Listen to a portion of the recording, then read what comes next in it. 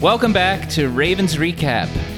Unfortunately, we are here to discuss what was an exciting game, albeit sloppy, where unfortunately the Ravens were not able to overcome the Pittsburgh Steelers. But before we get into it, I think we all just got to take a deep breath as a fan base and just realize, it sucks to lose to Pittsburgh. It always sucks. Whenever you lose to Pittsburgh, it's like losing to Kansas City times 10. It's awful. The Ravens are now 3 games behind Pittsburgh because 2 more losses as well as the tiebreaker. But you know what? This team is still 5-2. Pittsburgh's a very good team. There's no shame in losing to them. And the Ravens have plenty of time to get back on track. Just got to get that out of there right in, out in front because, our fan base, we're passionate. We kind of, sometimes go off the deep end a bit when, the team loses a game that we're not happy about. But that's it. Just had to start out saying that. I'm going to get off my soup box, as I labeled it in the document, and was called out on the typo. But yeah, that's my initial take, right out the gate of this game.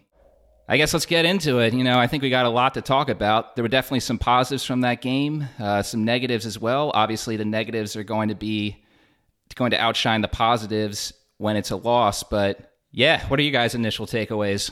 Yeah, I mean, when we went through the score predictions last week, I mean, you guys know I started off saying I wasn't sure if the Ravens could pull it out. Going into it was definitely a game I did not feel very good about. And so from that perspective, I don't want to say that I expected this because honestly, in a lot of ways, the Ravens definitely beat themselves up in this game for sure. They looked like, for most of the game, they looked like the better team. They couldn't get out of their own way. They made mistakes. They were sloppy, as you said, and, unfortunately just couldn't do enough at the end of the day to be able to pull out the win. I'm with you, Peter. Losses suck, especially losses to Pittsburgh, so I don't feel great about it. But, got to be like the team and just suck it up, deal with it, and then move on. There's hopefully there's going to be next week. So, yeah.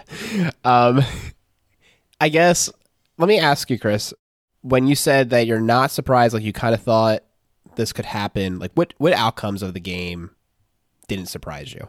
I mean, I could definitely, I saw a scenario in which Pittsburgh could win. It could have been the Ravens offense just couldn't put together enough plays, enough scoring drives. Maybe the defense couldn't force enough takeaways for the offense to be able to score. Uh-huh.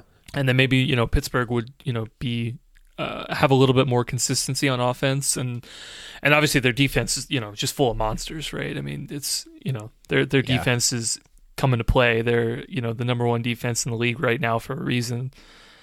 So, I mean, yeah, there were plenty of scenarios in which, I could have seen the Ravens lost, but, the one that we got on Sunday was not what I expected. Okay.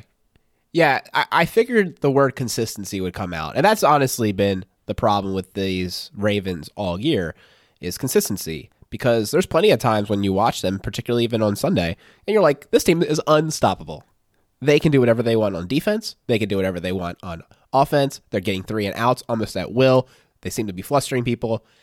And then they can just run right down the field. Emphasis on run. And, that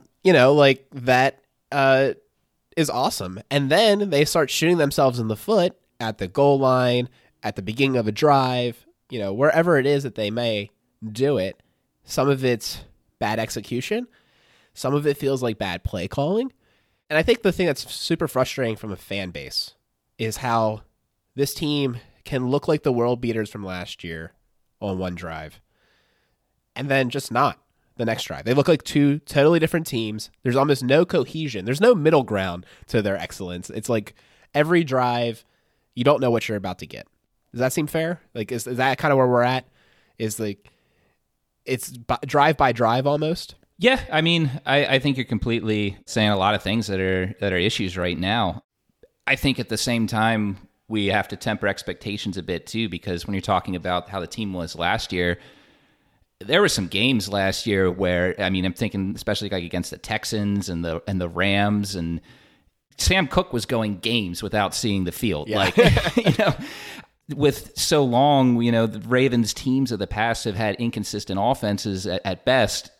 You kind of think of like teams with the actual offenses that are, pushing top 5 in the league year after year. You think, oh, that's a normal thing an offense does all the time. That's not the case. I mean, it's like it was an unsustainable pace to expect that every week. But I think at the same time, while we won't expect that dominance against every team, and certainly you weren't going to expect that against a Pittsburgh team that I do still think is not 7-0 good, but they are still definitely at least 5-2, 6-1 good.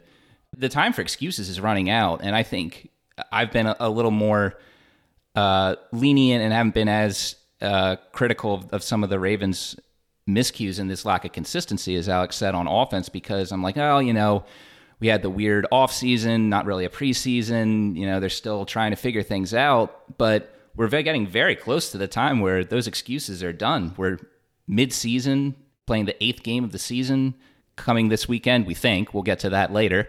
Yeah, this team needs to, if this team wants to get another shot at the Super Bowl, consistency. That's the biggest thing they got to attack.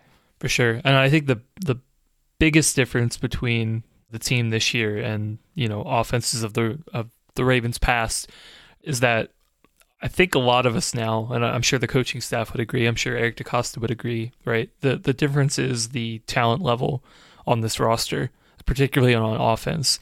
I mean, let's face it, from like a per season perspective, you stack up the greatest season from Joe Flacco, and I'm like one of the biggest Joe Flacco truthers out there. Like, you stack it up against Lamar's 2019 MVP season, doesn't come anywhere close, right?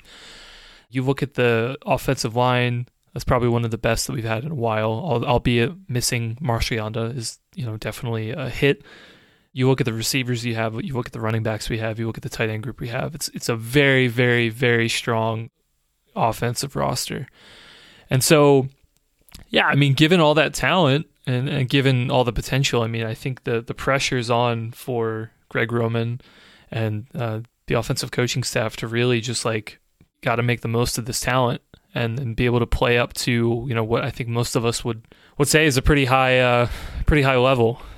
And so, for the years that, we were putting out some scrubs at receiver and at tight end, like, would you realistically want them to score like, 30 points or more a game? Like, no, you just don't have the talent for it, right? It doesn't, you would have to be like a complete wizard of a coaching staff to be able to get these scrubs to be able to put up 30 points consistently every week. But with what we have now, yeah, I mean, I could see a game or two scoring less than that or not firing in all cylinders. But for the most part, like, you got to go out there and be performing to some of the best offenses in the league and just go from like, where we were last week and from this week and just like having so many different issues. And there's just not one place you can identify that's just one thing to solve. It's a lot of things. And yeah, I hear you, Chris. And I'm going to say my statement now. I was going to wait a little bit longer, but I think it makes a lot of sense with what you just said. I haven't had a chance to read, Reddit and see some of the discourse that's going on. I understand that apparently Greg Roman's head is being asked for because that's what we do as a fan base, apparently. I feel like there's like no chill in this fan base, but that's fine. We're passionate, like Peter said. Yeah. But I'll say this, as the editor of the show, and anyone who knows me in real life knows I curse like a sailor. But for the show, I try not to because it's just more work for me, right? And because I try to keep it family friendly. But the thing that this team is driving me nuts, and I think this is actually the deep-seated, and I'm saying, I didn't read anyone else's thing, so I don't know if this is what people are saying.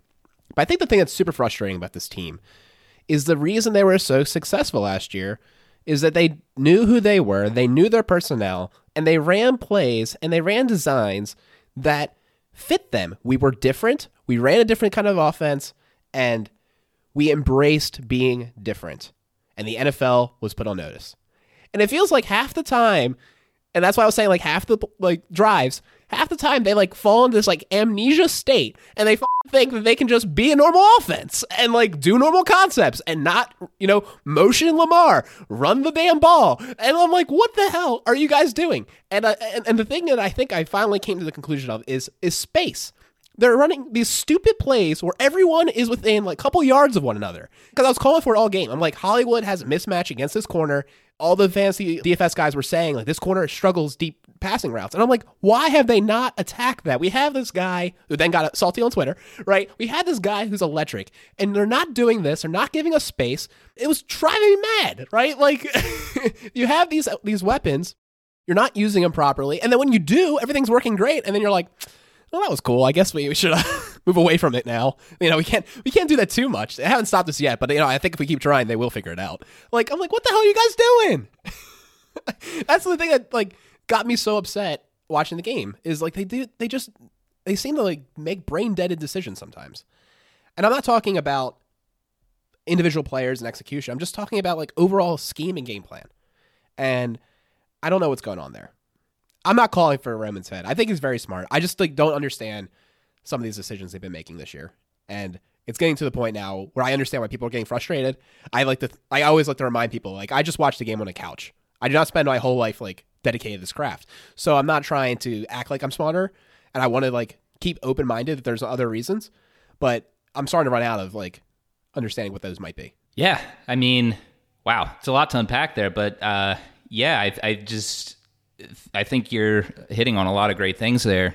I guess it's a great transition to talking about individual performance and like what kind of worked from a game standpoint and what didn't. But one of the big things you talked about right there is Hollywood Brown and just the fact that he was only targeted twice. And really, I think he would have only been targeted once in this game had Lamar put a little less sauce on that first corner touchdown, because they just went right back to him on the next play when that challenge for that touchdown was upheld as Brown being out of bounds. But for me, that was the biggest surprise of that game. I mean, it wasn't just fantasy analysts. A lot of people were talking about how Pittsburgh, they have a really good defense, but where they struggle really a lot is in defending the deep ball and deep crossing patterns. A.J. Brown burned them really bad the previous week. Other guys have had success against them, like, you know, Darius Slayton for the Giants. The Giants don't have much success this year in the passing game. Darius Slayton had a great game in week 1. It was just so... I still don't understand why they only went to Hollywood Brown one time, and I don't know if that was the difference in the game, but it would have certainly seemed like they used a first-round pick on this guy for a reason, right? And you want to use your best players in divisional games, especially against Pittsburgh, right? One would think that seems logical. Peter, continue. Oh man, I can go on, man. You should. I mean, I think there's going to be a little bit of catharsis in this episode, and I think there's a lot of good things they did. And honestly, like I wanted to put this as a Twitter poll, and I didn't, but I've been saying it all year. What do you want, guys? Do you want to go and lose in the playoffs, or when you want to find out every single way you can lose during the season, and then hopefully correct it? Like, we're going to make the playoffs unless we completely implode and then we don't deserve it. Like, the way that the structure of the playoffs is, looking at our schedule, etc., we should get in. And then anything can happen. And I really don't care what happens during the season as long as we get in. I just want less injuries. We'll talk about it. But we're getting killed by injuries, guys. And I think that actually might be dictating why we're seeing some of these schemes and why we're not like getting what we expect. Maybe the coaches don't think it's possible to run when we want to run, given the personnel and how they're getting injured. I don't know. Yeah, well, I mean, certainly on that note, I mean, the O-line had a heck of a challenge to be able to go up against Pittsburgh front seven. You know, Lamar was under duress for much of the game. It took a lot of big hits. I think there was some of that. Just, you know, it's hard to dial up a 5-7 step drop and have Lamar sit there for a couple seconds waiting for Hollywood to get open. But on the other hand, like, you know, you could try to move the pocket a little bit, you know, get Lamar out, stretch him out, try and, you know, get a tight end over there blocking for Lamar out on like one of the flats or something and have him throw on the run that way. But yeah, it was a little surprising. I can't say, like, initially my reaction is that I can't say that I'm not as upset about not targeting Hollywood so much, because there were a couple things that I saw in particular the first half that were actually kind of good. It seemed like Boykin was getting more involved, which was definitely a good thing. I mean, we've kind of been ragging on him for a few weeks now of just like, hey, this guy, like, you've been so good in preseason. Like, where have you been? Like, come on, show up. We need you to show up in games.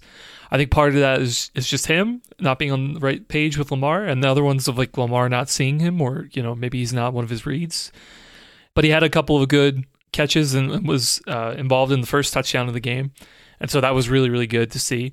We also saw Duvernay get more involved as well, so he had a couple of targets thrown his way. So and also Snead also had a couple more targets. He's only good for 1 or 2 targets a game. He actually had a couple of catches and was able to get some good yak as well. So, like, overall, like, I can't say it was like that bad. Yeah, you do bring up a good point with Snead, and I think we do have to highlight that game with Snead, which was interesting because he's certainly not, even in 2018 when John Brown and the other guy were here. I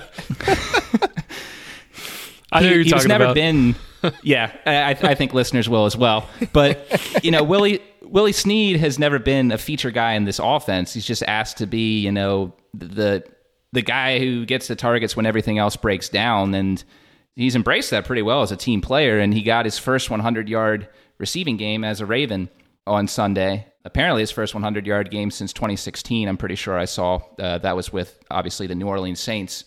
Wow, but when he was open, he was open. Like, it was quite clear that Pittsburgh was daring the Ravens to throw the ball to Snead as they covered Andrews and Brown. And he even had a shot at the end there to catch the game-winning touchdown, which I know there's some talk that maybe there should have been a flag there, but I think you still got to look at Willie Snead and say, when things weren't working with other weapons, he stepped up and played. And absolutely, you bring up a great point with Boykin. We were saying that Boykin was put on notice when the Ravens picked up Bryant. Ravens didn't go back to him after the first quarter, but that was actually it was an excellent throw. It wasn't all bad for Lamar on Sunday. That Lamar just pinpointed that ball on Snead. It was a very well drawn up concept by the Ravens on that corner post. And Boykin got his first touchdown on the season and had a really good blocking game as well. So I agree 100%. It is frustrating that the Ravens didn't get the ball more to Brown and Andrews, but some other guys did step up. And maybe that was the game plan for today. Yeah. I think the biggest thing for me is that, like, I can see other weeks being upset a little bit more at Greg Roman and being like, okay, well, what's our identity? Like, who are we going to build this offense around? We've been talking about that for a while, but things were kind of good because we were winning most of the games. So maybe it's not the right time to bring that stuff up. But honestly, with this game, for me, I put it primarily on the mistakes that were just made. I mean, Lamar had 4 turnovers. I mean, one of them was a pick 6. That was absolutely huge. Like, you take those away, Pittsburgh, you take away 14 points. Right, that Ravens win 24-14, right? I mean, I don't know what more to say. It's like, if you want to point fingers, not that you should, because I don't think it's a healthy thing to do, but if you do want to, then point it at the turnovers. Like, those are mistakes. Like, if you clean those up, you're winning the game right there. Sure, I mean, not all the play calls were great, but like, overall, I think there was a lot of good to come out of this game. Of things that we were looking for over the previous few weeks of, like, where's the run game? Well, the run game showed up at a huge way. Right? Like, it was the best we've seen all season. Against the number 1 run D. No one can stop us. Against the number 1 run D. Us. Exactly. It's like these, going into this game, if you would have said, hey, the Ravens are going to put up almost 300 yards of rushing offense against the number 1 rated defense, no, you would not have expected that whatsoever. You thought it would have been a bloodbath, right? Like, you would have thought there's no way in hell that they would have won, right? Like, yeah. And there's no way you can look at the stats if you took out that one line of the turnovers. You'd be like, yeah, no way they won. Like, no way. Yeah. Total domination. Yeah, you look at all that total domination. You look at, like, oh, look, we got Boykin, we got Snead, we got Duvernay, all these people involved. Even Prochet had a couple snaps. Not that he had any catches, but he had some steps. It was like all these things like we've been looking for. Okay, what's our offense? What are we going to do? All positives except for the turnovers. Almost 500 yards in total offense. It actually reminds me a ton of that Tennessee game, right? Like, if we're being honest, I forget exactly what it was, but it was another one of those, like we were saying after the game, like, if you look at the stat sheet, there's a clear winner, but then you look at that little, like, turnover number, and you're like, ooh, that's what broke it. Yeah. To that point, I think if you want to look at it as like analogous to the Tennessee game, this was a game that the Ravens were in much more, like, because they were never in that game in tennis against Tennessee after the first quarter, but you had the Ravens in position, even with all those mistakes that we're talking about, where they were able to get the ball into the end zone on the final play with the ball in the hands of a receiver who could have caught that, and that could have been the game-winning play. That's not how it worked out, but I think you have to look at that as an improvement, a game where the offense struggled, but they never really let the game get out of hand or fully away from them. Yeah, if we're looking at silver linings, yes, it's like the Ravens, they had a deficit. Lamar threw the pick six on the first drive of the game, right? So they were down 7-0, and everyone's like, the Ravens can't play from behind. Well, they did. They followed it up with the score to tie the game, eventually took the lead, right? So if we're talking silver linings, like, yes, like they took a step forward there. But yeah, man, just at the end of the day, like, you take those turnovers away, you cut down on those mistakes, it's like the Ravens clearly run away with this game. And for me, that's kind of the biggest point here. And, it makes it all the more surprising, too, again, because, like, compared to last year, Lamar is definitely not playing as well. I think the interception numbers are a little bit up from last year. I don't think it ever got to a point where we're like, we're really concerned about Lamar's turnovers that he's causing. But this game, we're like, okay, this is a little too much. It was too much for us to overcome this game. So I think there was just one real bad play there. So of the 4 turnovers, the first one, the pick six, that was bad, right? That was just a bad throw. Yeah. Just bad. The fumble when, he's like about to throw the ball, like, it's not great, but that's like what you get from a talented defense. Like, I don't hate that as much. I kind of tip my hat. The interception to Alex Highsmith, that burned. Remember Alex Highsmith? Remember how I was like, oh, that guy's like a Raven through and through, and then the Steelers got him, and I said, I hope he like goes to hell. Yeah, he didn't go to hell. He hurt us. So that was the definition of a feels bad man. And then the fumble when he was, trying to like extend for the first down, and like it wouldn't have worked out anyways, whatever. Like, it was a turnover on down, turnover by fumble. Like, at that point, that one didn't matter. Yeah, it's like that's a statistical turnover, but not like a real turnover.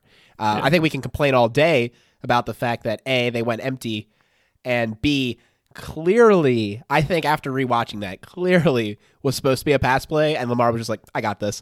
And I usually respect him thinking he's got this. And that's fine. Like, I don't absolutely hate it. It's a bummer that it didn't work out. I don't think it was a great idea because it seems like he had people open if he like took a second to look. And it was clearly not designed for him to run.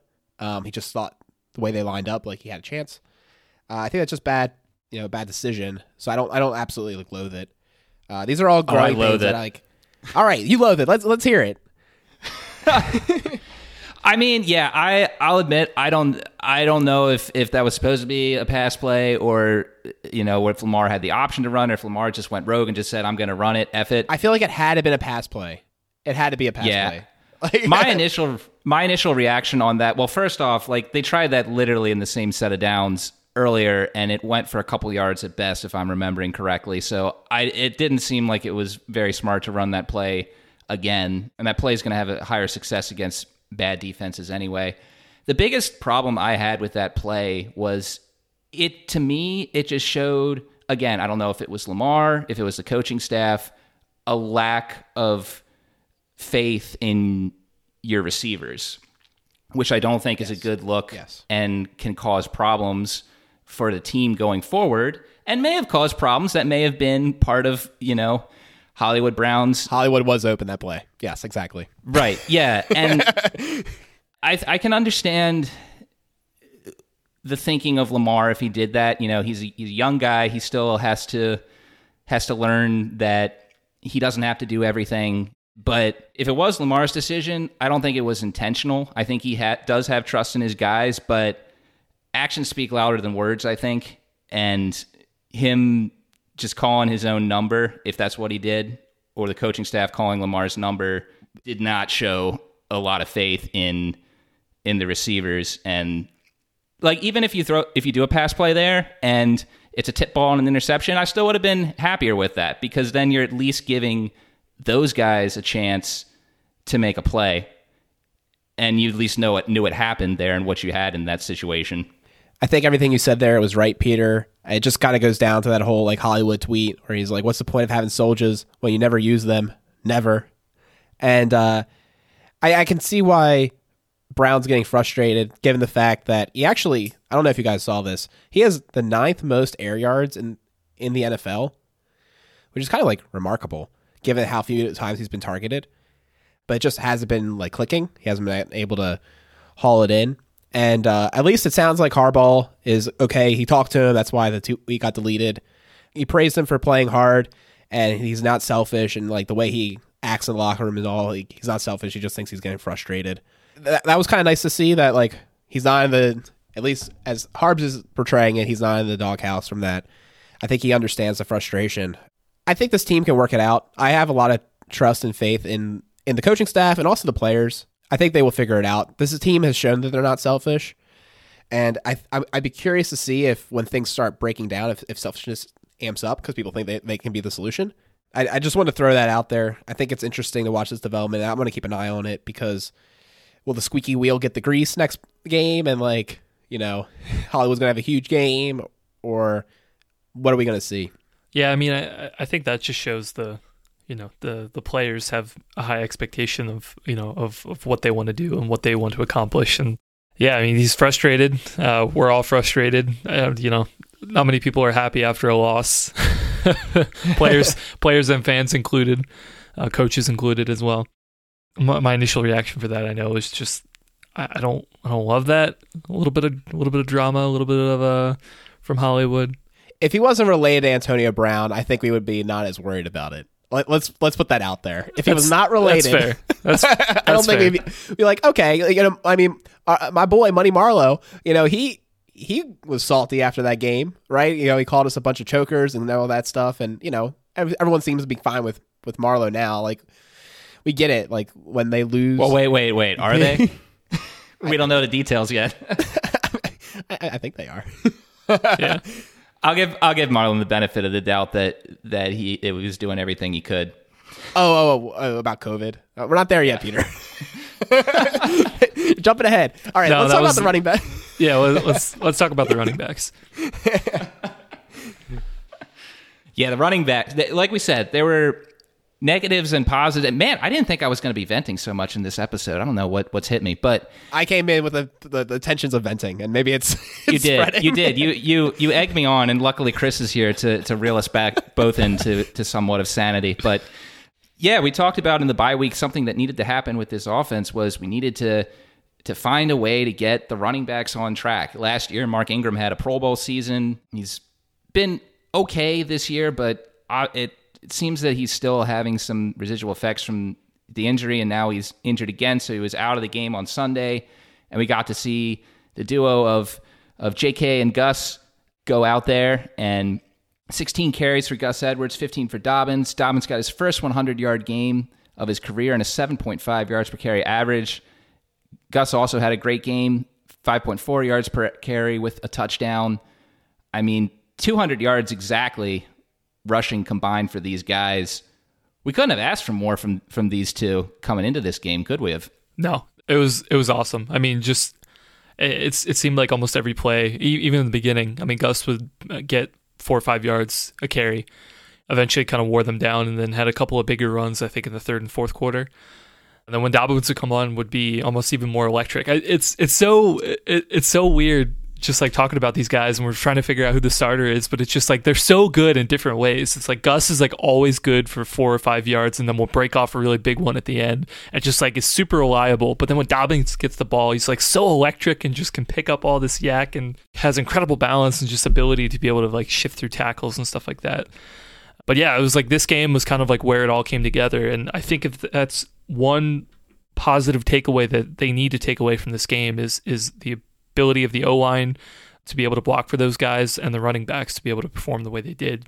If they can build on that moving forward, then I think that's going to be huge. I mean, we might see even better running than we did from last year. So there's a couple interesting things about the offense. Let's just get this out of the way.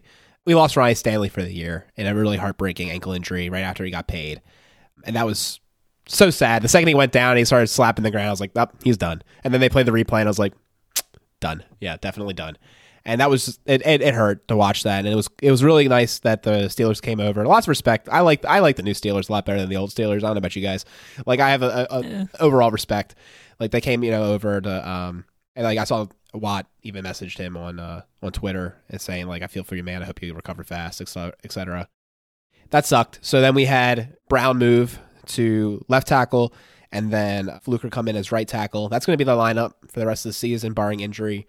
And we really can't afford another because then it's like holding season, and then that's just gross. I was gonna ask, like, do you guys think the trade deadline's tomorrow? Like, do we make some kind of desperation trade at this point? Just because we're one injury away from this line just breaking, in my opinion. I don't know if we can withstand another injury. I would be surprised. I'll say just because I don't think DaCosta's one to make rapid fire trades like that. Like I think that the trade for Yannick, and we'll get to talking about Yannick's first game as a Raven when we talk about the defense. Like I'm pretty sure I saw that described like that was weeks in the making, and I also just don't even know like who's out there to trade for. Really, it sucks when your best offensive lineman goes down, and Stanley is definitely the best offensive lineman now that Yanda's retired. But you know, we'll see what they've got. Fluker's a veteran in this league. He's been around. Brown has a Pro Bowl under his belt, and you know he's played some left tackle before, so he'll have to do it again. And you got a litany of young guys with McCary and Powers and Brederson. You think at least one of those guys has to step up. So I do agree, though, if either of the tackles goes down, I don't know what happens. You've got backup interior linemen you can throw in there, but tackles, we got no one behind them, to my knowledge. I mean, I think you're going to have a tight end stay behind or running back stay behind all the time. It just limits your options down the field. I think it's one of the big reasons maybe they're not going down the field. I'm just like postulating is that they're worried that the pass pro's not up to snuff. Not really seeing that. I mean, definitely, you know, Lamar got some pressures, but you can generate space and time by moving him out of the pocket. Like, again, like if you lean on their strengths, I think we can solve this problem and it won't be too bad. But I mean, they're definitely getting challenged. You can't lose an All-Pro in Stanley and not say, oh, like that hurts. It's serious. You got to make a problem. But to go back to the run game, what didn't seem to digress at all was our run blocking, and we were still popping huge holes for Dobbins and Edwards to get in a rhythm and just honestly humiliate the number one rush defense.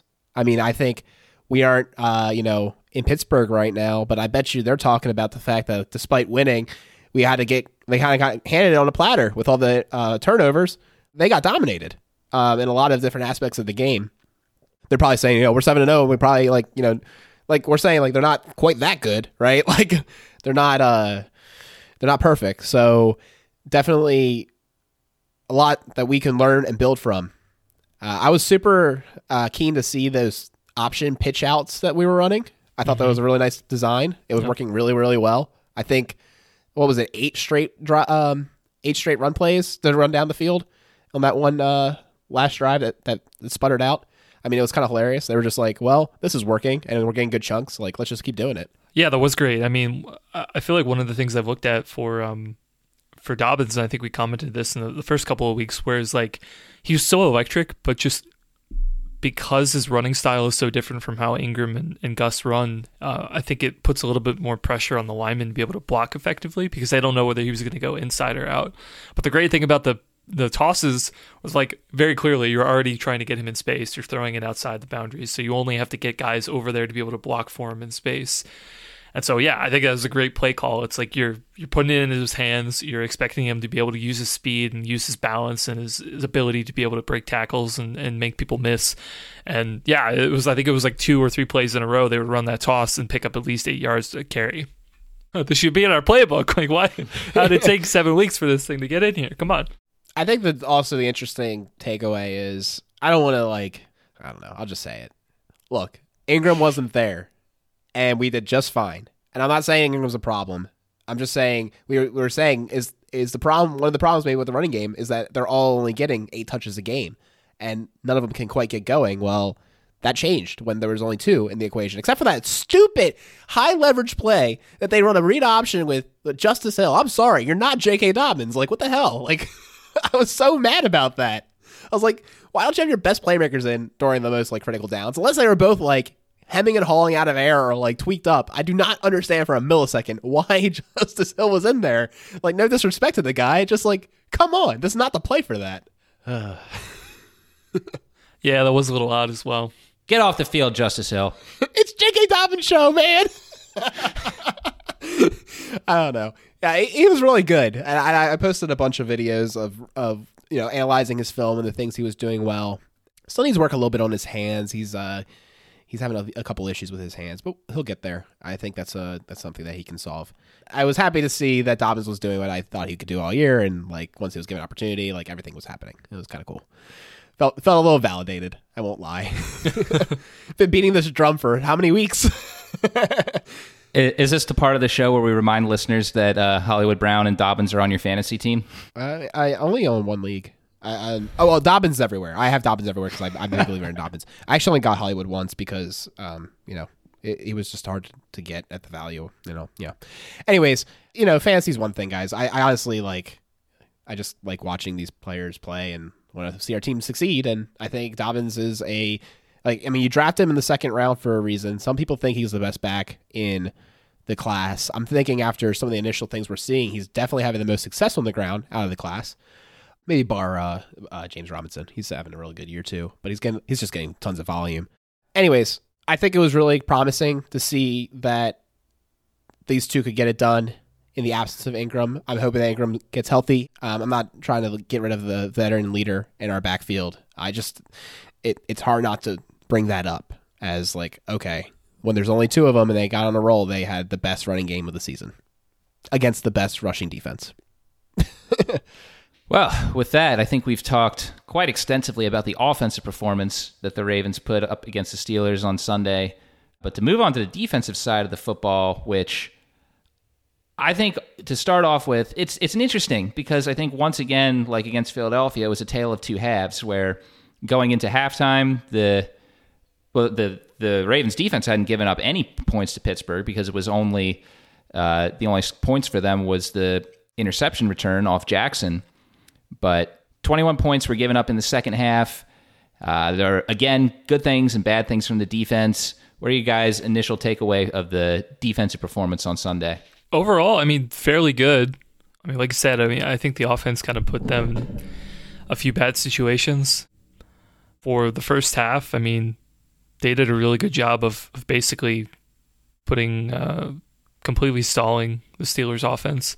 They didn't really have that much success in the game overall. They had a few runs here or there. Oh, the run was totally stuffed. Yeah, stuffed. Yeah, nothing that I'd be too concerned about.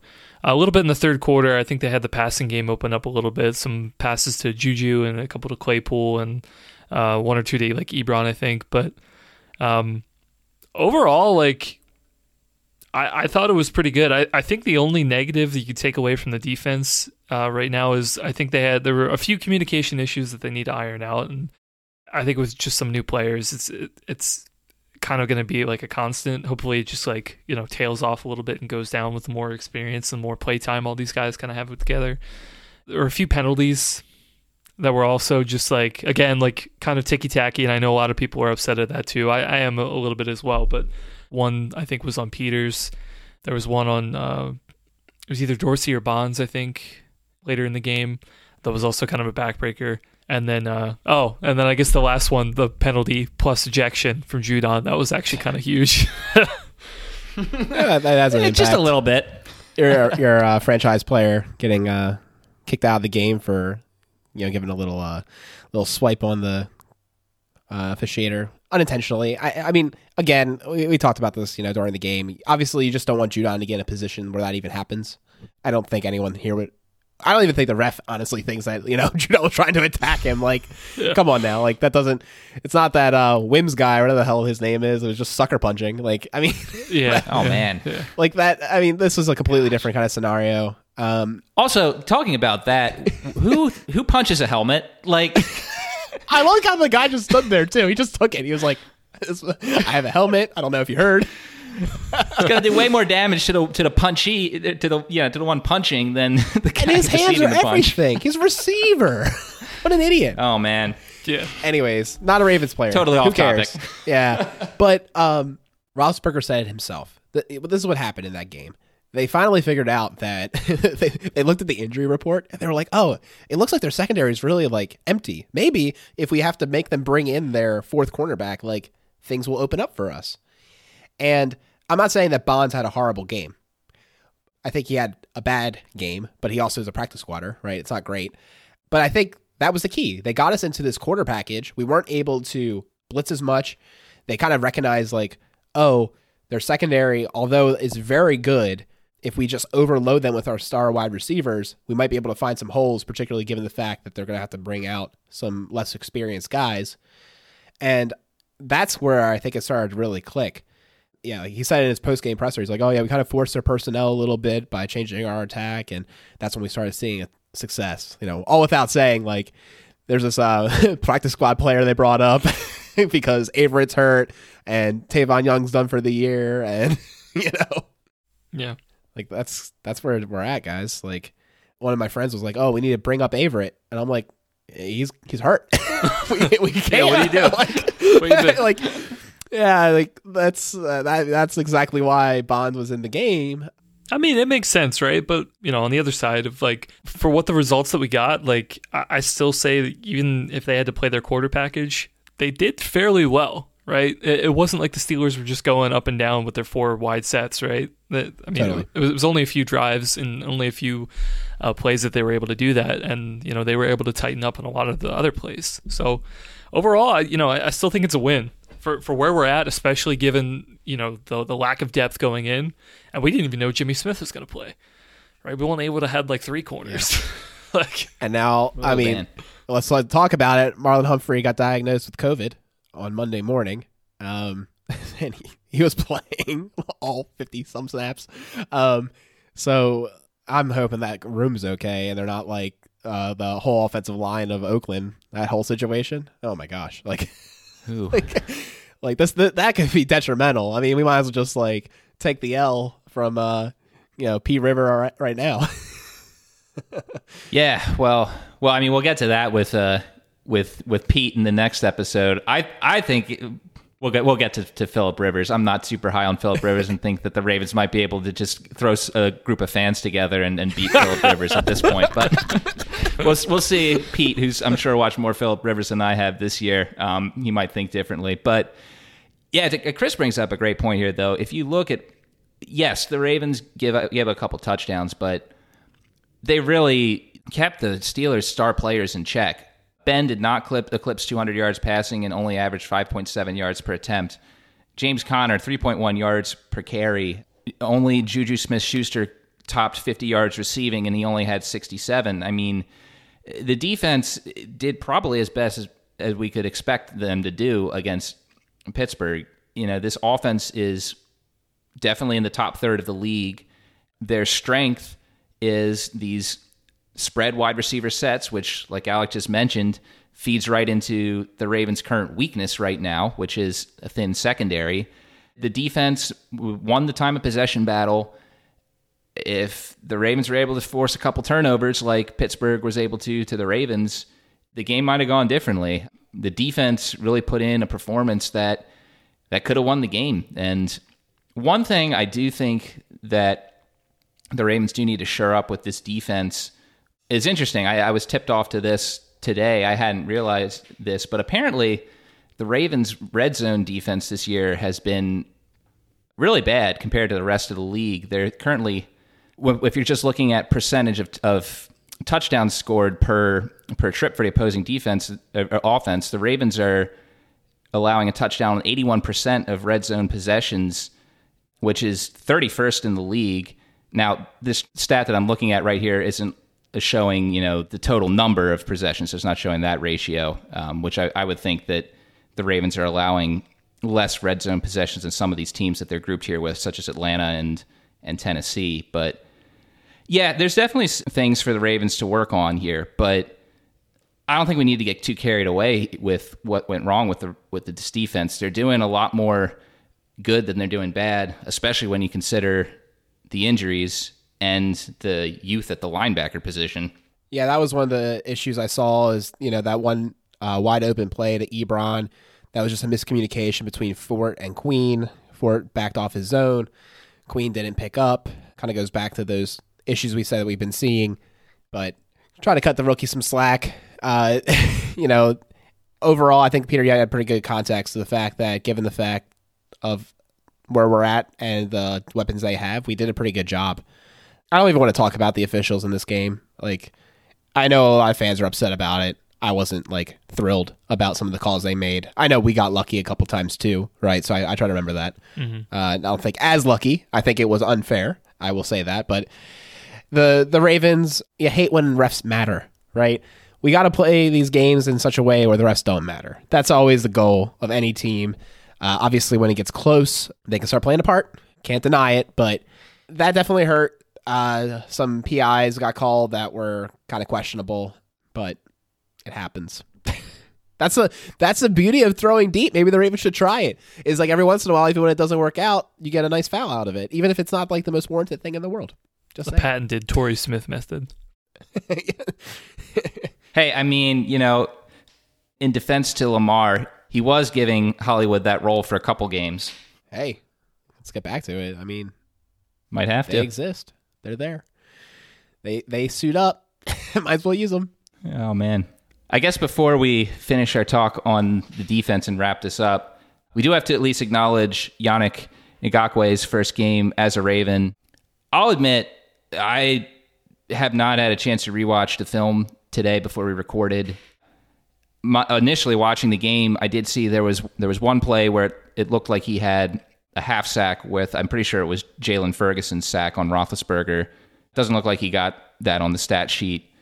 Only one tackle on the official stat sheet, and I'll admit I didn't really see him terribly much while watching the game, but maybe I missed it. I don't know. What did you guys see much from Yannick in his first time suiting up? I noticed him.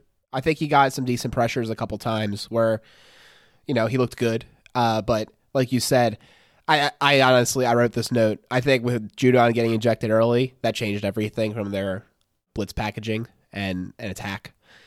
So I don't know if it's super fair because that's a unit that does depend on each other and the cohesion to get mad at anyone's inability to get after the quarterback. But he definitely looked like an upgrade. He looked feisty out there. He's a little guy. He's not that big. I'll say that. Kind of smaller than I thought he'd be.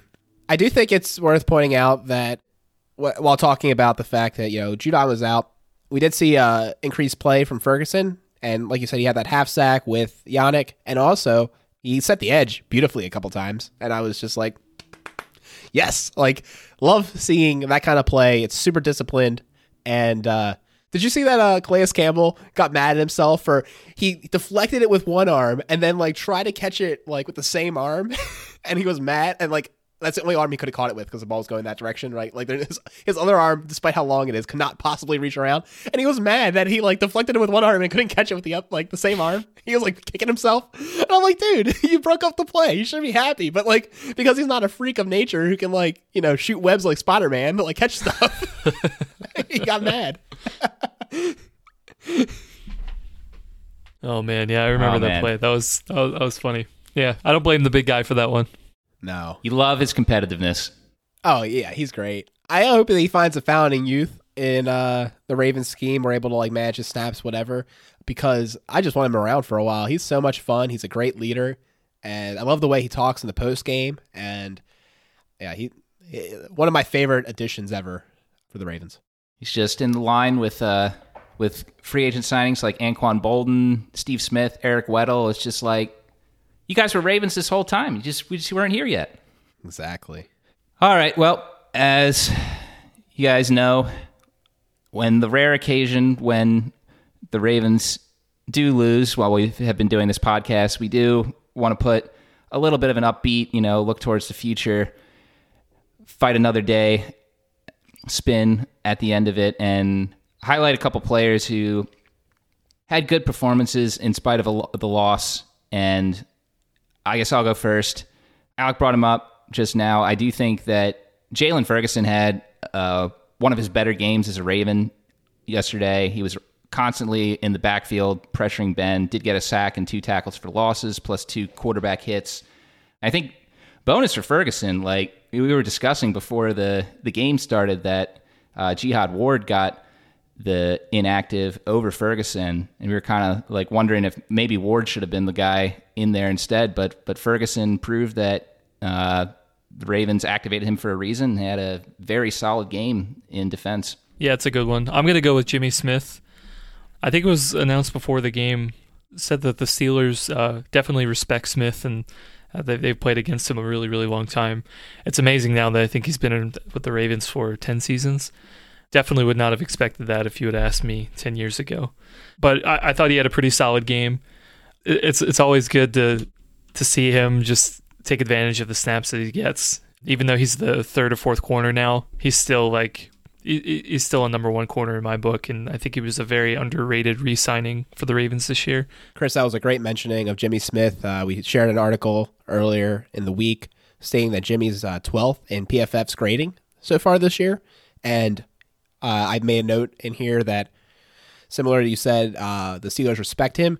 There's a reason, right? He really performed well in this game, and there was a couple times where I was like, yeah, why are you even challenging Jimmy? Like, he's going to break up that play. Yeah. So he had a great game. I feel you guys are egging me on to bring up my boy, JK, but we talked about him plenty.